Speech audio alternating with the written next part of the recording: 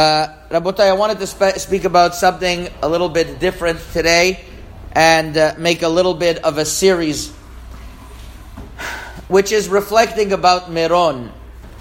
HaKadosh Baruch Hu obviously gave us a very strong message with what happened on Thursday night in Meron.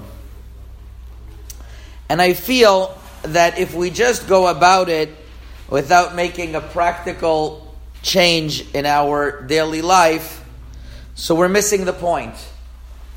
And just like Corona, literally, we had the shock of our life, but I can't, and I know that there was a lot of chizuk and a lot of improvement during the time of the pandemic and when we were locked down, but I can't say that I see a tremendous change once we were uplifted from things and we got back to our schedule.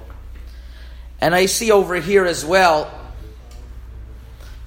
we are not prophets, but HaKadosh Baruch Hu gave us the barometer called Midah Keneged Midah, which is, Hashem usually shows us messages, Midah Keneged Midah. The way something happened, that's what you have to work on. And when COVID came along, Rav Chaim Kanievsky pointed out clearly that people, the Gemara in Masechet Erechim, that people go into confinement because of the Avira of Lashon Hara. And I can't help but wonder that in this tragedy in Meron, there was similarities, that it was literally the first event that we're able to come out. And in this event, how are we coming out? In the Simcha of Rashbi, in the Simcha that the students stopped dying. There was no more students to stop dying, and it was a Simcha that we're able to rejuvenate the Torah. And at the same time, we murdered each other unintentionally in such a funny way, but it was very similar to Corona. My wife pointed this out to me, that it was also that through not being able to breathe, which is the same message as Corona, and it's also one to another.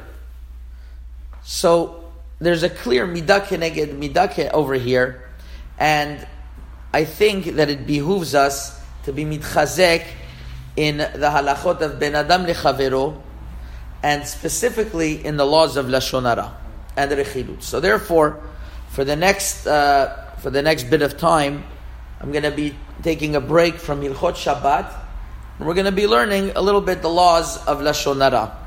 Because Lashon Hara is proven that the way that we are able to fight against Lashon Hara is to have it on our minds.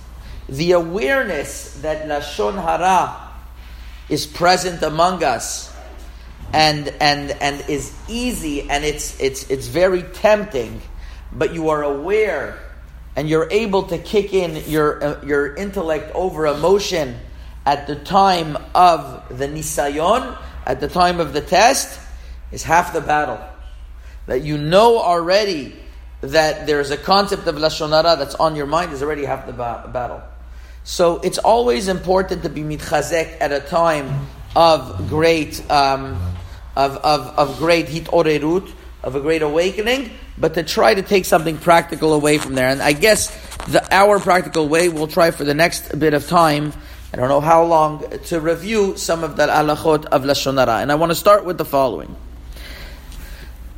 As we know, the Chafetz Chaim starts with clearly delineating the difference between Hilchot Lashon Hara and Hilchot Rechilut. Lashon Hara means saying something that is true. Meaning saying something that's true. And there's something that if you say something about someone else that's not true, that's called Motzi Shem Ra. And when it's written in the Torah, Lo telech rachil be'amecha, don't go as a something that is pedaling along.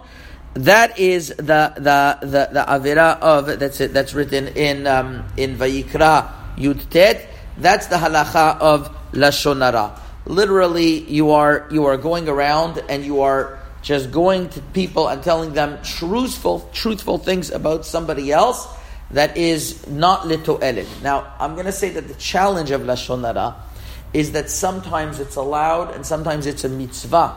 And that's what makes it difficult. Just like the laws of Chol HaMoed are harder than the laws of Yom Tov and Shabbat in some ways, because there are so many things that's allowed, so you have to know what's not allowed and what is allowed.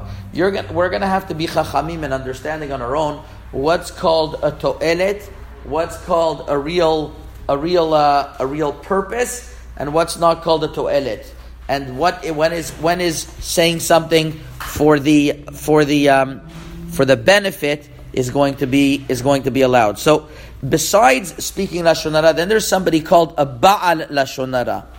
A Ba'al Lashon Hara is that he's the master of Lashon Hara. He's such a professional that this is what he does. He always speaks Lashon Hara. The number one thing that I have to tell you is that if you know people that are Ba'alei Lashon Hara, you have to cut yourself off from them. There's no way of doing it otherwise. If you are around people who constantly love speaking Lashon Hara, you are going to get into serious.